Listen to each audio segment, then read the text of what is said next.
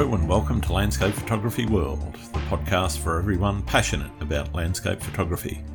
I'm Grant Swinburne and I'm your host on this show, talking to landscape photographers about their motivations, creative processes and likes and dislikes. This time I'm talking to Rach Stewart about her amazing landscape images. Rach is a New Zealand professional photographer based in Mount Maunganui on the North Island. Her passion to be with nature, along with a love of fun, adventure and exploring, is what characterises Rach's landscape photography and forever fuels her to seek out and find beauty created by the natural world.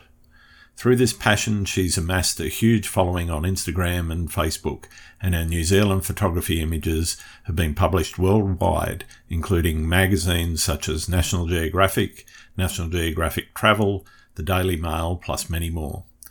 Rach has been awarded silver and bronze medals in the prestigious International Epson Pano Awards, and her pictures can be seen in many client campaigns, including Air New Zealand, American Express and Canon New Zealand. Inspired by landscapes and with a love to travel to new places, Rach enjoys exploring the unknown and finding the all-important element that connect humans with nature. We talk about her use of long exposure photography, how she's developed her style, her love of surfing at the beach and spending her summers in the ocean, along with a whole lot more. I hope you enjoy the show. G'day, Rach. Welcome to Landscape Photography World. How's your day been? Yeah, really good. Yeah, it's been nice and sunny, so Nice. can't complain at all. Whereabouts in New Zealand are you? So I'm in Papamoa, so I'm in the North Island, and I live pretty close to the beach. So Nice. Yeah, I'm a beach girl. Excellent. So why don't we start with how you got started in photography? What was your first step and foray into photography? Okay, so I had a job where I was a publishing designer, and I left that to have my first baby, and after that I couldn't go back to the same job, so I was kind of left with this bit of a creative hole in me. And at night times I would have a rest from the baby and go for a walk down the beach, and I started taking photos on my iPhone 4, which is like, that wasn't even a good one, it was just the plain iPhone 4. And yeah, I started kind of just taking snaps at sunset and really liked, taking photos of the birds and little plants, and yeah, really nice light and colors, and really liked that. And it basically stemmed from there. And after that, I went on one of the sites here. It's called Trade Me, and you can buy secondhand stuff. And yeah, I bought a Canon 650D, so kind of a real entry model. Yeah, and it just flourished from there. I kind of learnt to use it in manual. I just started straight away in manual, and nice. Wow. Yeah. No auto. So no auto, no. I guess talk to me a bit about how you learnt and what you did to educate yourself, because taking that step into manual for some people can be quite daunting. So what did you do to equip yourself with what you needed to know? So I pretty much YouTubed everything. So I was like tapping away or Googling what settings do I need for sunset? Like, that was pretty much it. And then I would find a blog and it would say, oh, you need ISO 100 and f11 and a slower shutter speed. So I basically was just getting settings for each time of the day. Nice. And then watching YouTube tutorials, and and then as the more I went out there, so I was pretty much doing this every day to try and teach myself how to take a photo, and going down the beach every night, and just getting out and practicing nonstop. And it somehow clicked, ISO and f11 and the shutter speed, and it all kind of matched. And as I experimented more, I really kind of got the hang of it. But yeah, YouTube was, I mean, even when I went to take a first night shot, I was still YouTubing what is the settings for night photography. How to do night photography. Totally. Yeah. Cool. Yeah. I mean, to be honest, a lot of people learn that way, and the number of resources that are out there now is absolutely phenomenal. I mean, when I kind of started, I back in the film days, when dinosaurs roamed the earth, there was no YouTube, there was no Google. You had to find somebody that could actually or read books and things to try and do that. So yeah, it was a revelation when digital came along and all of these resources started to spring up, and you could go, oh, so. I know a lot of people get back into film now, but I'm not going back. I know you've been there. Been there, done that. Yeah. So talk to me about what motivates you to create. And I guess, where I'm going with this is how you moved from, taking those shots and why, the why around where you moved into actually creating it as art, as opposed to here's a nice sunset shot. Well, I was really interested in long exposure photography. So once I'd kind of mastered, I mean, I was always interested in the colors in the sky. So it was sunrise and sunset. It was always those times. And then, when you're out in the darker hours, you long exposure anyway to try and get your exposure right. So, I was really interested in that. And back in the day, it was Sarah Hatton. She was doing a lot of long exposure stuff, and she was a real inspiration. So I wanted to try it myself. Yeah, right. And that's when that creative kind of thing came into it, is because you're not just taking a photo, you're actually creating something, waiting for it to come on the back screen. What does it look like? How can I change it? Change my shutter speed to make the clouds more streaky, the water soft. Yeah, it was like, that's when the real creative side came to it. So that for me was quite fulfilling to do that. And it's funny that I still do that, but I've more gone back to your traditional shooting as well, and like just leaving the clouds as they are. And but in the beginning, that extra creative element to the landscape photography was really important, to fill that kind of need that I had. And then the editing of that, because long exposure, kind of that dreamy sort of feel, I would want to be editing it in that dreamy kind of way. So that's where I kind of started. Cool. So I guess moving to where you're at now, what sort of things are motivating you and inspiring you at the moment? Probably at the moment, I'm really searching for new scenes and those untouched places, and maybe the places that aren't so popular, and and really looking for that kind of ethereal light, those conditions where it's like, I mean, nature dictates what happens there, but I guess now I'm motivated by what nature can produce and me getting something different. So you're looking for a unique shot, or something that's just more a distinctive but recognizable within a genre. I guess I'm looking for a shot that you haven't seen before. And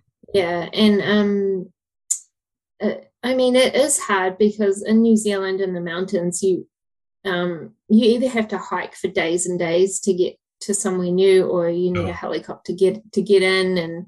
And yeah, but I've got a few ideas. So I guess I still love all the places that you see, in all the photos. And I mean, you can still get amazing photos and conditions at all those popular spots, but I'm kind of looking for something a bit different now. Cool.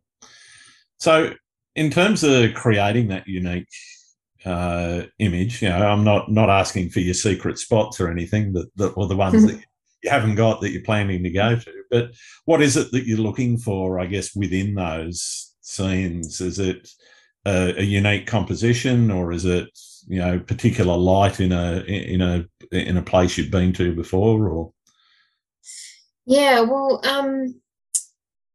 kind of lately, I really like the moody kind of the conditions that create beams, the sunbeams, and that kind of magical vibe with sure. God beams coming from the sky, and I'm not asking for much. Yeah. But and also I guess I love the mountains, and I always love to have water in my photos, Yeah. some sort of element of water. So yeah, there are a lot of spots in the Southern Alps where there are lakes and mountains, and it's just trying to get to them. And Yeah. trying to get to those spot for places. choice, I guess, in New Zealand. I mean, we don't have the mountainscapes that you guys do, but we do all right with our beaches and water. But oh yeah, definitely, yeah. No. So I guess talking about that, what's your local area like for shooting? Is it somewhere where you go, or do you plan to sort of go on these longer treks more often than not? Yeah, so I live by the beach. So the beach where I started taking photos, so like 16-kilometer white sandy beach, really beautiful.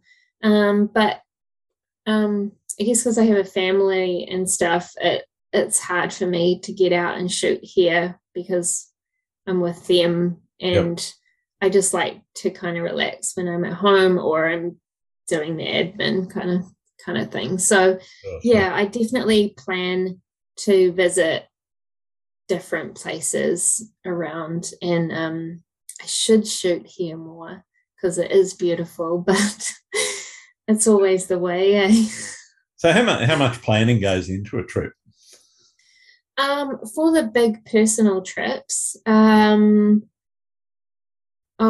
like a couple of months of like trying to organize things and find new spots to go. And and I usually do a couple of those a year here in New Zealand. And then prior to COVID, I was trying to get away like sort of once or twice a year overseas, and those trips take a lot more, as you probably know, a Yeah. lot more organizing to do. But yeah, I definitely try and have a little look online and on Google Earth and see if I can find anything different, and try and go and find it.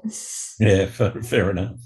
Yeah. So, in terms of that planning, does that sort of incorporate going into the field with a concept of what you're thinking of shooting, or do you tend to let the concept come to you once you actually land in your location?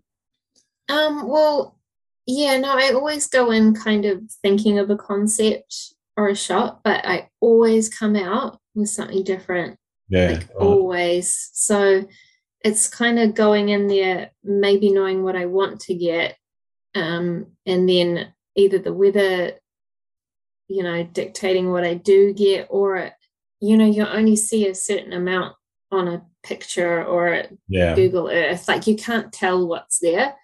And Yep. so I always end up going somewhere and getting something new or different, which is super cool. Yeah. How would you describe what it is that you're trying to communicate, I guess, with your photography? Well, a lot of my photography always had a person in it, whether it was me or someone else. And I guess I've always just wanted to make that connection between humans and nature. And I want people to look at my photos and want to be there or imagine themselves there, or, just connect through a memory or something. Yeah. So, and trying to edit in a sort of dreamy-ish way. Yeah, I guess I want people to be able to escape the real world for a minute. Yeah. So is that kind of where it all started? Is it that escapism, I guess, that you were really searching for initially? Yeah, totally. Yeah. Yeah, definitely. I mean, being able to create in the first place Mm. and then being able to show off nature, what it's created, how lucky we are to have it. Yeah, I mean, everyone's got so much stuff on these days, it's absolutely. just this, yeah, it's the world. So I think we all need to kind of try and escape somehow. Definitely. Yeah, I'm yeah. out a bit of escapism. So I guess talking about that, you obviously weren't able to go back into the workforce with that job.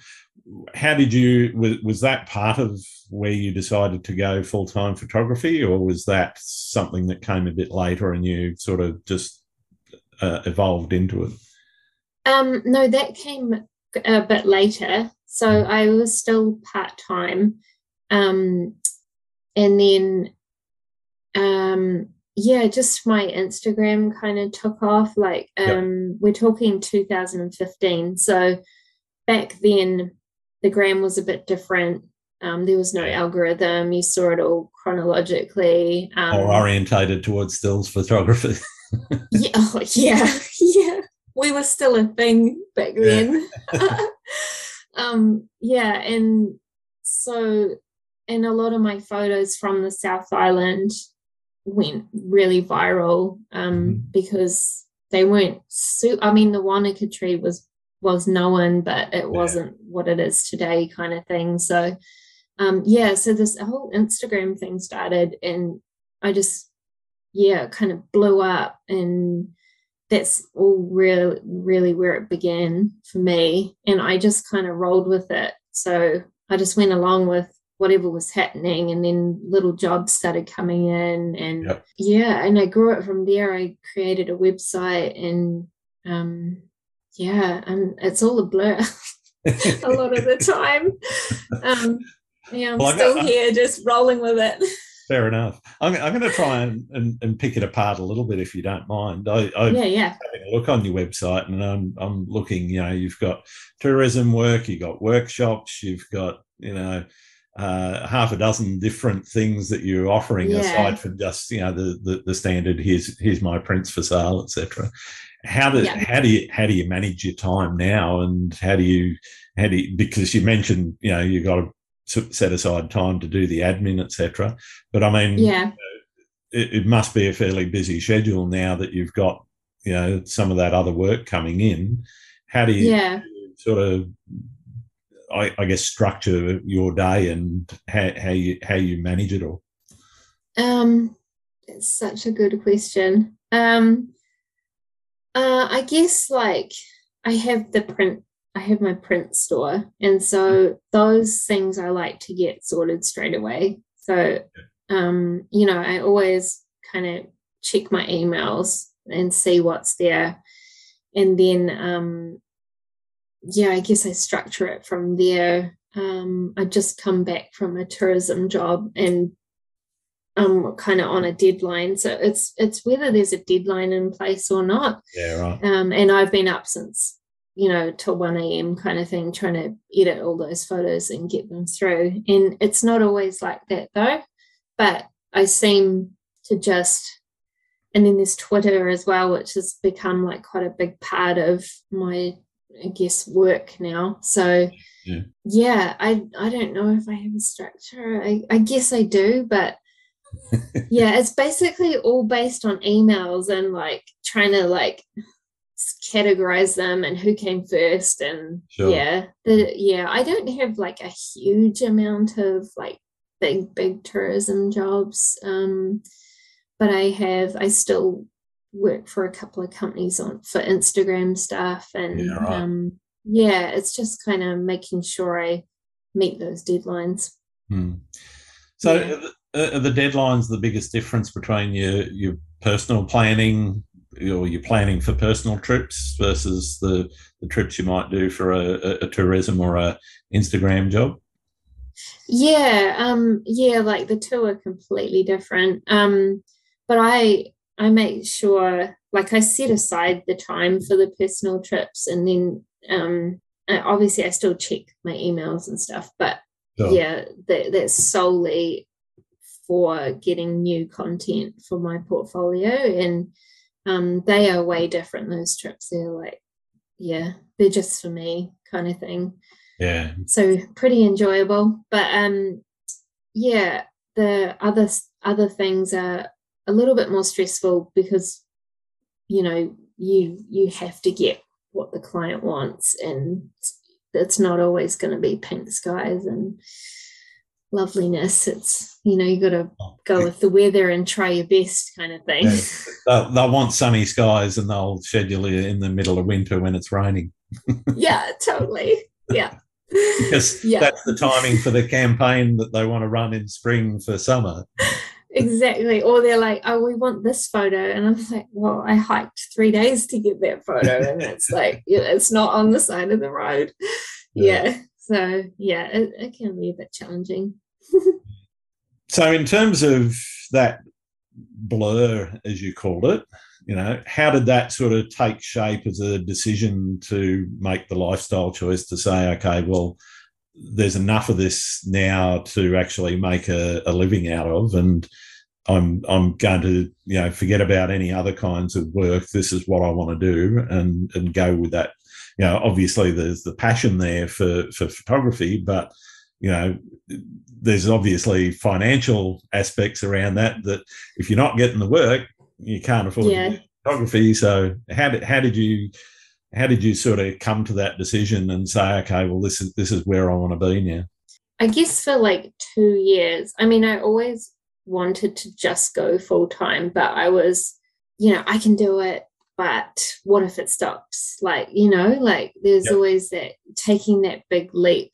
Yeah. And things just progressively got better and better for me. And um, I just, it was too stressful to have the two things. And Yeah. so, yeah, when one was outweighing the other by quite a lot, it was just, yeah, it's just time to make that choice to Yeah. leave somewhere where you've been comfortable for years and years and years and pays the mortgage. And um, yeah, it was just taking that big leap, but you just have to do it kind of thing. So Yeah, got to pull the bandage off and just go with it. yeah, and then that and have the extra time now to like market and do all the things that you kind of couldn't do because you were doing Yeah. something else. Yeah. So in terms of that marketing side, I mean, for a lot of people that go into this, they don't realise that they've got to be their own website manager, their own marketing person, their own sales. Sometimes if you're doing your own printing, for example, you've got to be your own printer and so Yeah, forth. yeah, yeah. How do you wear all the hats? Oh, just I think. But yeah, just I guess it's just important to try and um there's so many algorithms out there. You've got to keep like there's a Google algorithm and Yep. there's an Instagram algorithm and there's a Twitter algorithm and there's like all these things, and you just got to keep on trucking through. Yeah. Um, Even if you feel like it's not worth it or you're not getting seen or whatever, I mean, it seems you just have to do it. That's just the way it is these days. So, well, I mean, you can pay someone else to do some of those things, but then, well, yeah, you make less you can. money. Yeah, true. Yeah, true. So yeah, I mean, I would say it's like at least 50% of my time Wow. is Okay. doing the Twitter and making sure I've got new content for Instagram and writing blogs and getting new material out there. Yeah, it's a really important part of getting yourself seen. Yeah, yeah. Yeah. What's the most important thing you think for somebody that's starting out to think about in terms of marketing their personal brand? Oh, yeah, I guess just like I said before, just being seen and putting your best work out there. So, make use of all the social media outlets that we have out there. Make a website. Like a website is really important. And even if it's only got kind of 10 of your photos, just have a landing page for people to come and look at your best work. And a way to contact you, put in an email. Yeah, exactly. Yeah. Have all those links there so that people can see what you do and Google can see what you're doing. Yeah, like I don't know. I mean, I'm sure people know how important Google is, but it really is important if you're running a business. How much time would you spend just on the SEO side of things, the search engine optimization? Well, I've got mine pretty much set up, and I run a program that my partner showed me, and that just gives you kind of stats on how you're doing, how you're trending. I can't remember the name of it right now, but something like that, just to help you see what's going on. And then I did pay for someone to help me with my SEO as well.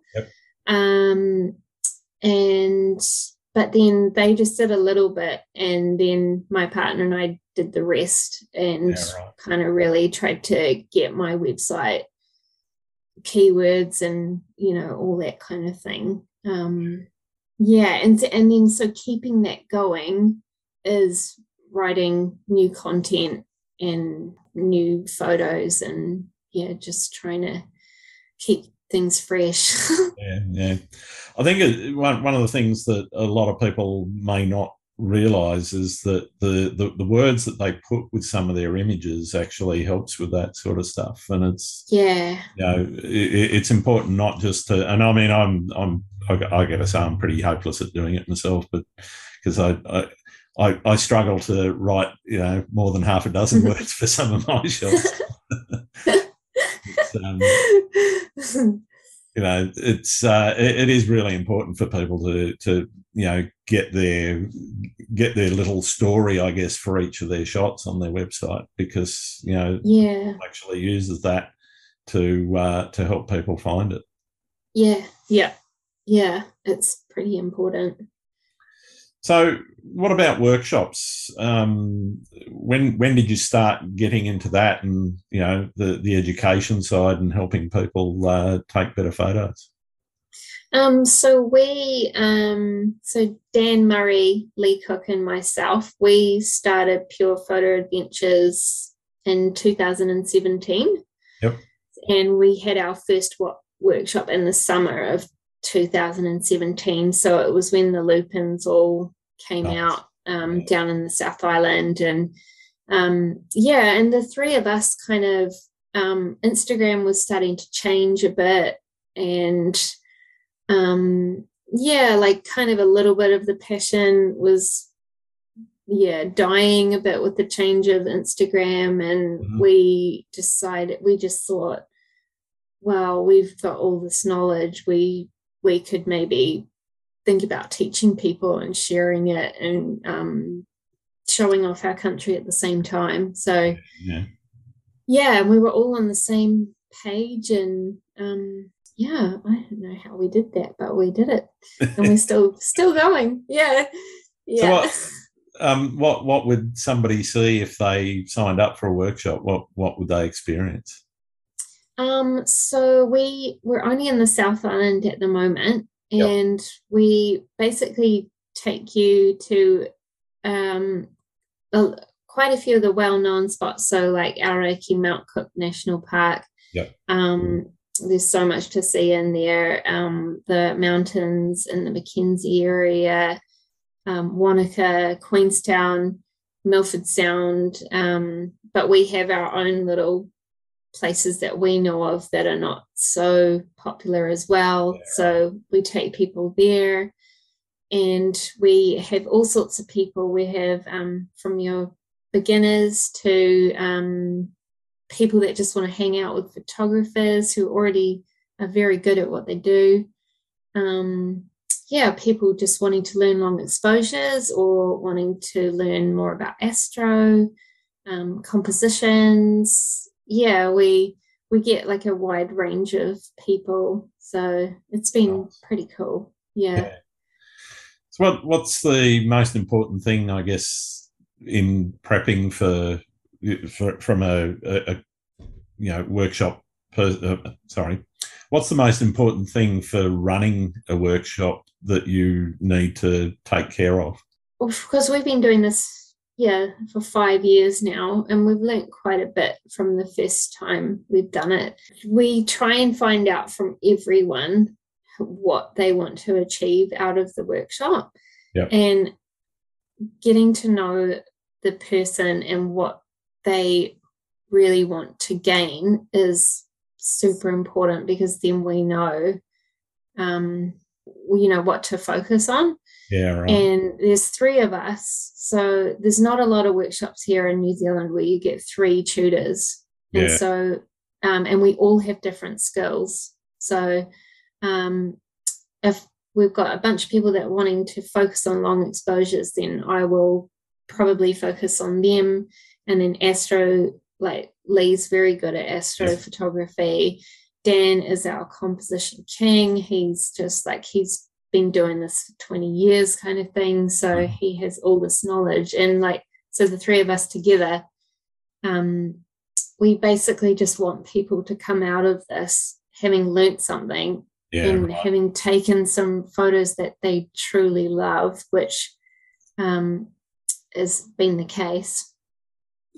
So I guess we just want to make people reach their goals. Nice. So how long is a normal workshop? Is it a 3 or 4 day exercise, or do you do shorter periods? So we've slowed down a bit with COVID happening. But we're doing a 4-day workshop and a 7-day workshop. And so for autumn and winter, we'd do 1 4-day, 1 7-day, and the same in winter. And then a spring workshop, which is a 4-day one.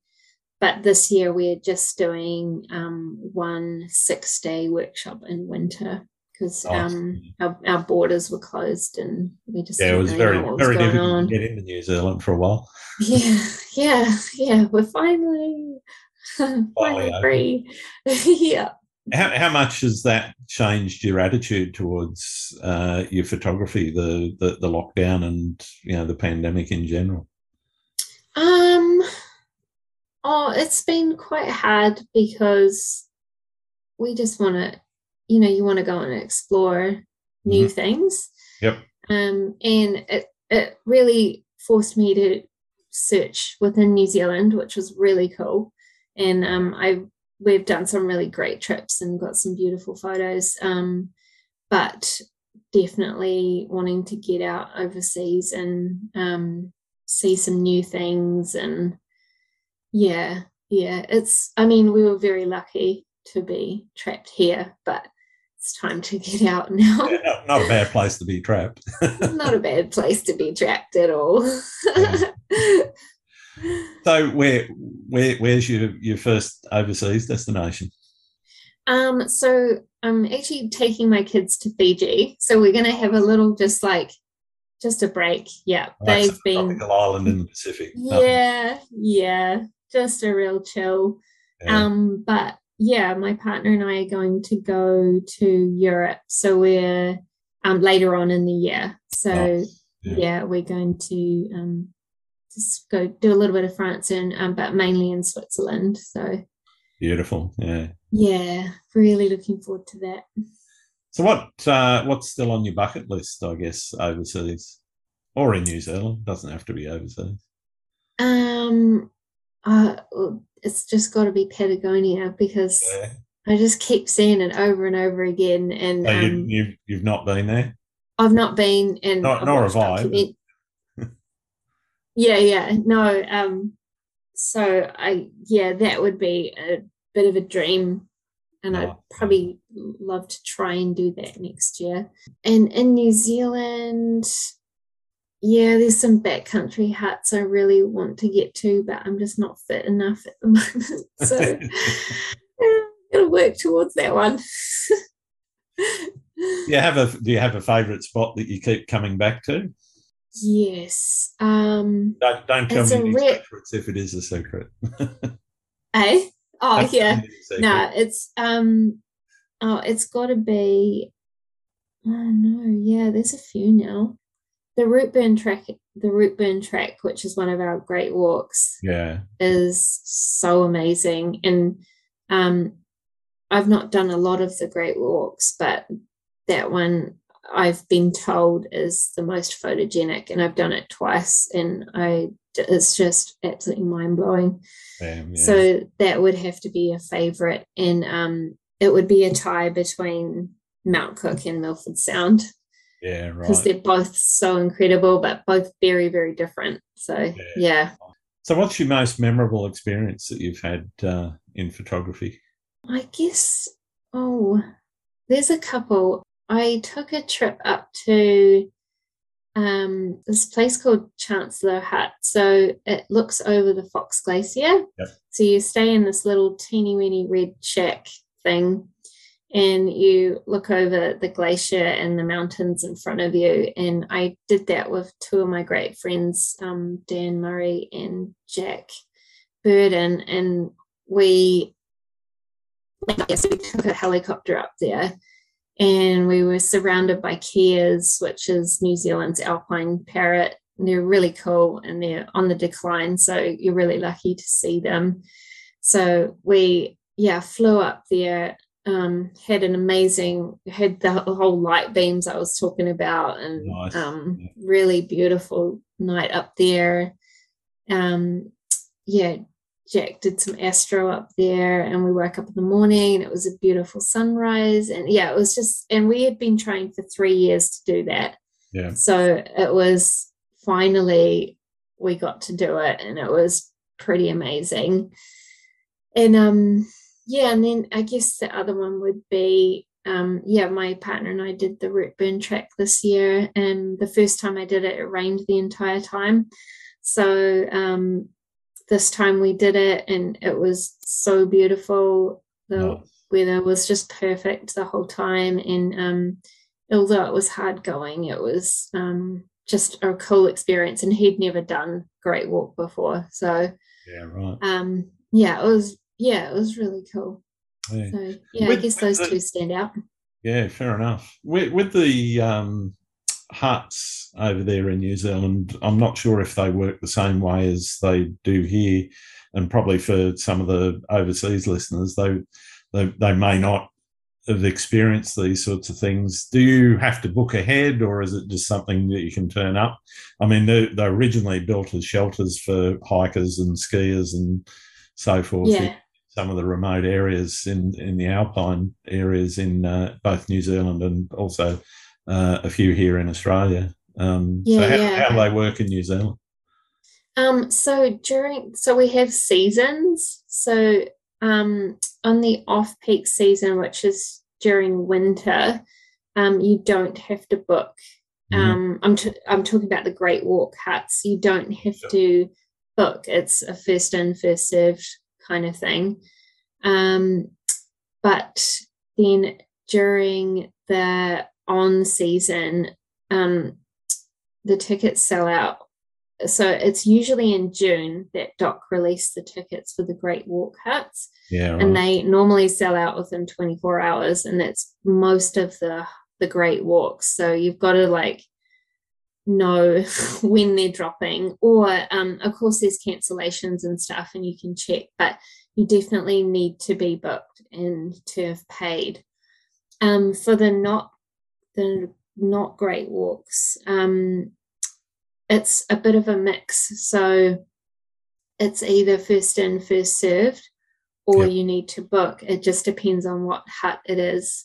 But yeah, you either like there's one in Taranaki where I'm not sure if it's the same anymore, but you paid $5 down at the office, and then first in, first served. I've slept on the floor like 2 or 3 times because I arrived late. Yeah, it's no bunks left. No. So yeah, it just pays. I mean, the DOC, which is Department of Conservation, their website is a really good place for anyone listening to go and have a look. Cool. Yeah. Thank you for that. What have you learned about the world through photography? I don't know. I guess there are a lot of passionate people out there who love the outdoors. Yeah, I've connected with some pretty awesome people who, just really appreciate nature and what we're all trying to do here. And it's definitely opened up a world that I probably didn't see being in the corporate world for so long. And just some really great people out there that you just connect with. So it's been really cool. And culturally, myself learning about New Zealand more, about these places I'm going to, the Māori history behind them, and like respecting that culture when you go onto a site and that kind of thing. That's been really cool. And to the countries I've visited overseas. So yeah. Have you noticed, in terms of the environmental impact of lots of people, obviously during COVID, you've probably had some of your heavily trafficked areas get a little bit of a respite that they can recover a bit. But, were you noticing over those years from where you sort of started to do some of these trips to just before COVID that, some of them were starting to get, erosion or, just the impact of so many people heading there? Yeah, for sure. It's especially in the alpine areas, it's just those plants take, 20 or 30 years to grow to such a tiny little size. It's you definitely notice when someone's trod on them. And it was getting ridiculous before COVID in New Zealand anyway for tourists coming and going to all the spots. Yeah, totally. It's his fault.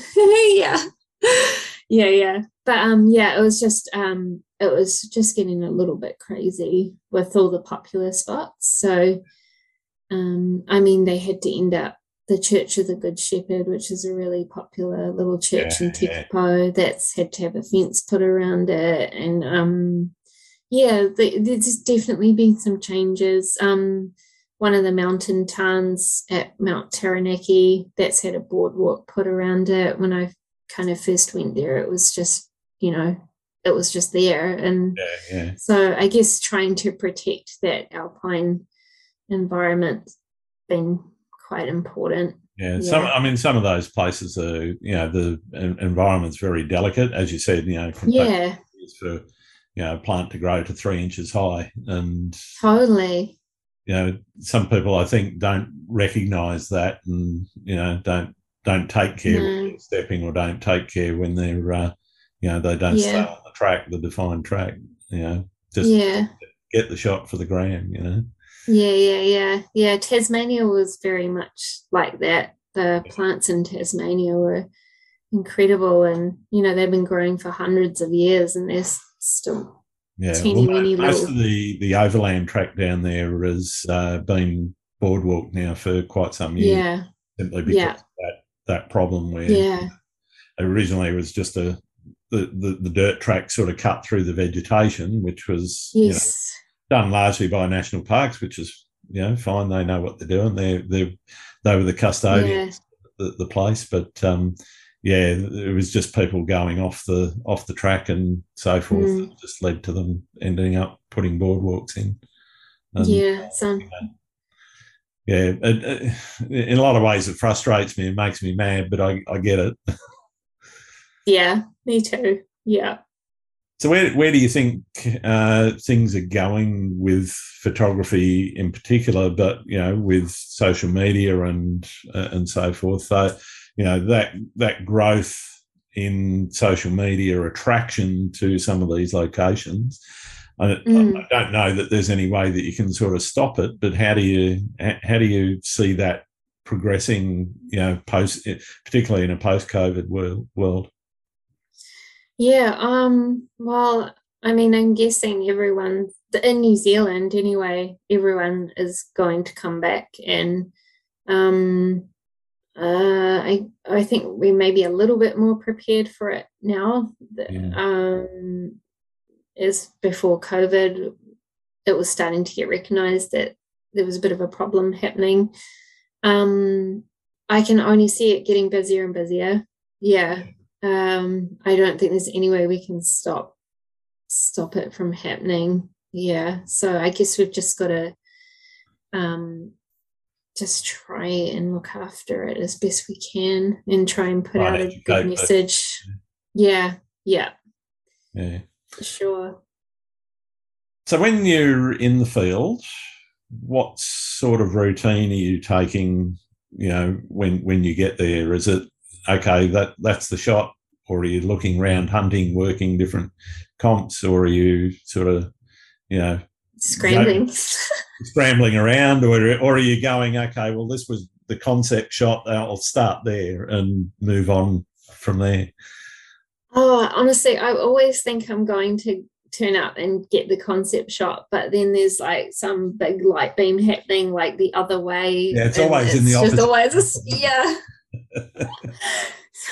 I feel like I'm always scrambling. Like I feel like that's what it is, because also turning up, you know, planning to turn up an hour before, and often do turn up an hour before, but the light's like super beautiful, and then or there's a cloud there, and the sun's gonna disappear in like Yeah. a few seconds. So I feel like I'm always running and putting my tripod somewhere and fiddling around with filters, and yeah. But for some reason sunrise seems to be better for me in that I've normally scouted the place the night before, Yeah, right. and then so I've done the scrambling the night before, and then I've gone back for sunrise and know what I'm doing. There's usually less wind, and yeah, it's I find it a bit easier at sunrise, even though it's harder to wake up. But yeah, yeah, so a bit of both, I think, a bit of mad scrambling and then a bit of more structured. I seen what I want to shoot, Yeah. and go for that. So you're trying to, I guess, just looking at your style of shooting, are you trying to do everything in camera as much as possible in the one exposure, or are you doing multiple exposures for blending later, or a mix? Um, well, I've had the 5D Mark IV for quite a few years, so I was doing a bit of both. I was doing a bit of bracketing for the dynamic range, so a little bit of that, but then also for a long exposure, yeah, it's pretty much all in camera. It's using the filters and Yeah, right. yeah, trying to do it that way. But I just got the R5, the Canon R5, the mirrorless. So I haven't really had to bracket too much with it. Yeah, the dynamic it's a bit range different. Quite a bit better than the DSLR. Yeah. I'm Yeah. fiddling with bracketing on the 6D, and I've got my eye on the R5 as the next step. Yeah. But it's just, I don't know. I'm just tossing it up at the moment. I was honestly like that for a couple of years, and then I finally did it, and the difference is night and day. Yeah. I wish I had done it before, but obviously the price is a factor. Yeah, that's one of the factors. Yeah, yeah. I tell you, it's worth it. Yeah. Okay, fair enough. Yeah. So what about processing? I mean, you've got the shot in the camera, however it is. Are you straight home and onto the computer, or have you got a laptop or an iPad in the field and you're uploading them and examining them for what's a keeper and what's not, or do you just sort of leave it a little longer and take your time with getting into the processing? Obviously, for your personal work, if you got a deadline, I know what that's like. Yeah. No, I am so do not look at them for as long as I can. Okay. Pretty much. Yeah. No, I am not. I can't go and look at them on the same day. Yeah. And then I would say maybe even a week. I would I would put them on the computer just to have them safe. But actually looking at them properly, I might do a skim through a couple of days later. And I also have this crazy thing where I can't take too many photos because it stresses me out too much. So, yeah. So I don't shoot very many photos. And it's gotten worse over time. You don't want to start doing surf action photography then. Oh my gosh, no. I did a little bit of that the other day, and I came home with about 400 more shots than I need. But no. No. So no, I'm one that's I can't look at them straight away, and then I'll only work on one, and then maybe the next week I'll work on another one. Yeah. For my own personal shots. There's still shots that I've not looked at from last year. So wow. Okay. Yeah. Yeah. And I think it's amazing that people can take photos and sit down and edit them straight away. I admire that a lot. It's just not in my brain capacity to do it. Fair enough. So when you do sit down, so what does the process look like? Are you doing the cull for that's a keeper, that's not? When you get into that processing mode, or are you have you done that previously and you know which one you're going to work on? No, most of the time. So I'll go through and I just flag the ones that stand out to me. Yep. So I don't have a system of starring or anything like that. I just flag the ones that I know are good ones. And then I guess I just start with my favorite one out of the location I've been to. So not the whole trip, but that particular location. And and so I use Lightroom to catalog all my photos and to start off with editing. So I will normally just try and get the exposure right, just all those global adjustments I'll do in Lightroom, and then I'll bring it into Photoshop and do a little bit more of the detailed adjustments like dodging and burning and any more selective edits. Yeah, selective edits and colors and stuff. I do that and then export it back into Lightroom. Do you think you do anything different to anyone else in terms of that you're trying to put your unique spin on it? I don't know. It's hard to say. Yeah, I guess not many I people don't think display their so. workflow, do they? Yeah, well, no, I don't think so. I think like just working with Dan and Lee and how we teach, even Yeah, though we're all very different, we do a lot of the things the same. So I guess it's just our own personal taste as to what colors we like how and far to push? we'll, Yeah, yeah, how far to push the whites or bring the blacks or down or up or yeah, contrast. You know, we're all, yeah, but we all run through the same process pretty much. Yeah. cool. So, what about printing? You mentioned that you sell prints. Do you print yourself, or do you use a service? No, I use a local service here in New Yeah. Zealand. Yeah. What sort of steps are you going through for preparing for printing?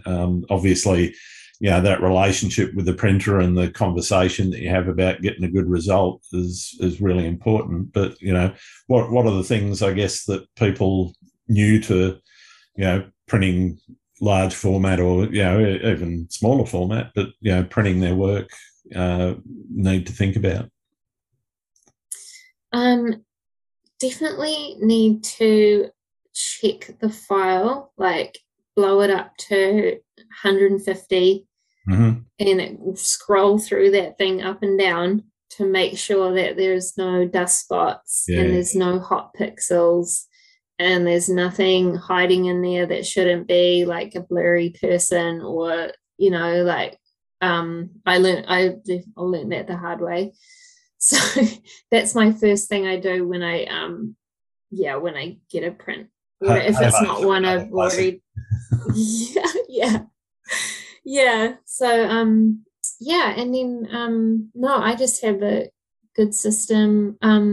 Just make sure yeah, obviously the file is a good file too. Yeah, Yeah, you don't want to be trying to work with a file that's got noise or like it just doesn't look good blown yeah. up bigger. Yeah. And yeah, I just send my files to my printer and he sends them back to me and I sign them. So I sign all my fine art Yeah, right. prints. Yeah. And then my canvases though, they get sent direct from the canvas maker to the person. So I don't actually get to see them. Yeah, but yeah, it's pretty. I've been doing it for quite a few years now, so it's quite Okay. streamlined. Yeah. Yeah. What do you see as the biggest challenge facing photography right now? Ooh, video. Yeah, Instagram moving the video. Yeah. um, I guess. Oh, I mean, I feel like there's a lot more saturation in the market now Mm, than even 10 years ago. I mean, I consider myself still pretty new to it. I've only been doing it not even a decade. So, yeah, but I've noticed there's been a huge difference with phone cameras and yeah, yeah, yeah, yeah, so I guess it is getting saturated, but I don't know if that's a bad thing because there's so many great photographers out there. So yeah, it's probably a good thing actually. Yeah, I don't know. The trend is video, and the trend is these short clips. And I mean, I've got kids, and it's all about the shorts. yeah, They yeah, call them the short clips, and yeah, I guess the standalone shots are maybe not as popular anymore. mm, So, but I think there'll always be a place for photography, both film and digital photography. And now artists I mean, they've been doing it for years, but artists are,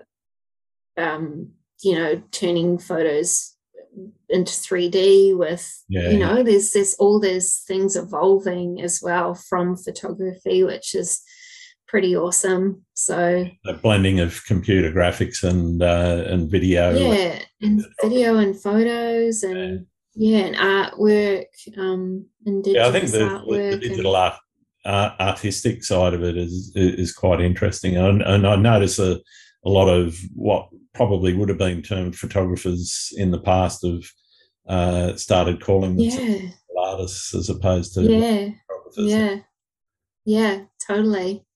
So yeah, I guess it's just all evolving.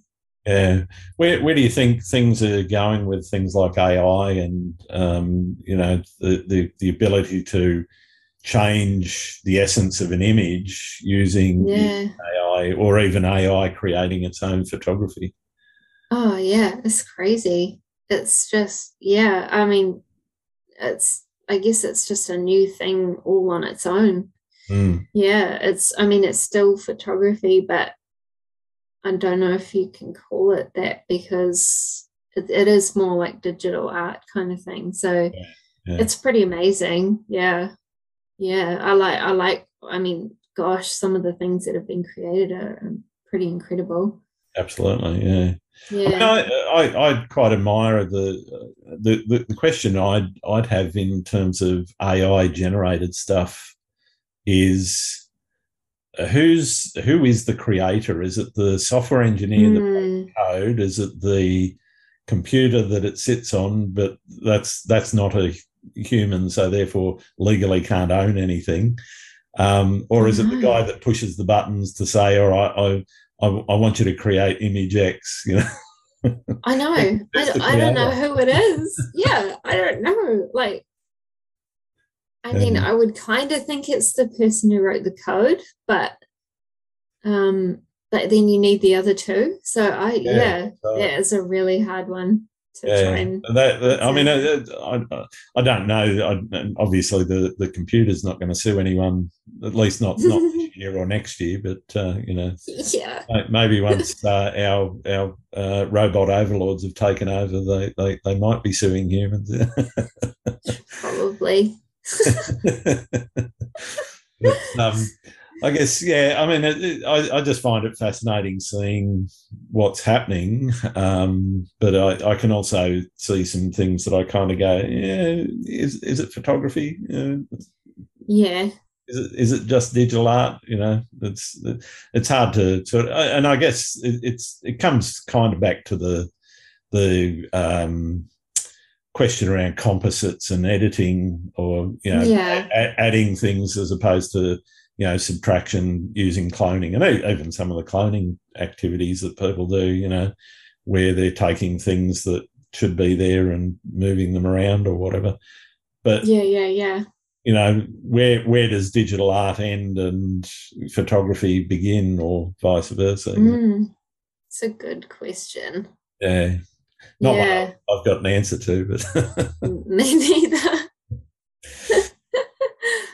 so have you ever hit a creative wall? Yeah, just hard to explain really, but I think sometimes things get so much that Yeah. you either lose the passion a little bit or lose ideas, or you just feel like nothing's working, your Mm-hmm. edits aren't working. Yeah, yeah, I go through these stages of not liking anything I've done Yeah. and thinking I'm not good enough. And um, yeah, it's that battle I think we all have where yeah, we kind of feel good and then we don't feel good. And Yeah. yeah, How do you it's have you handled that in the past? What have you done to sort of drag yourself out of the pit?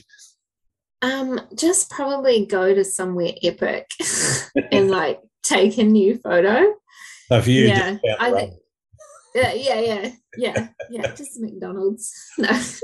um, no, it's usually been being stuck in that rut and then going to somewhere, going on a trip somewhere and it Yeah. being amazing is being like, yes, this is why I do this. Yeah, it's always nature that brings me back around.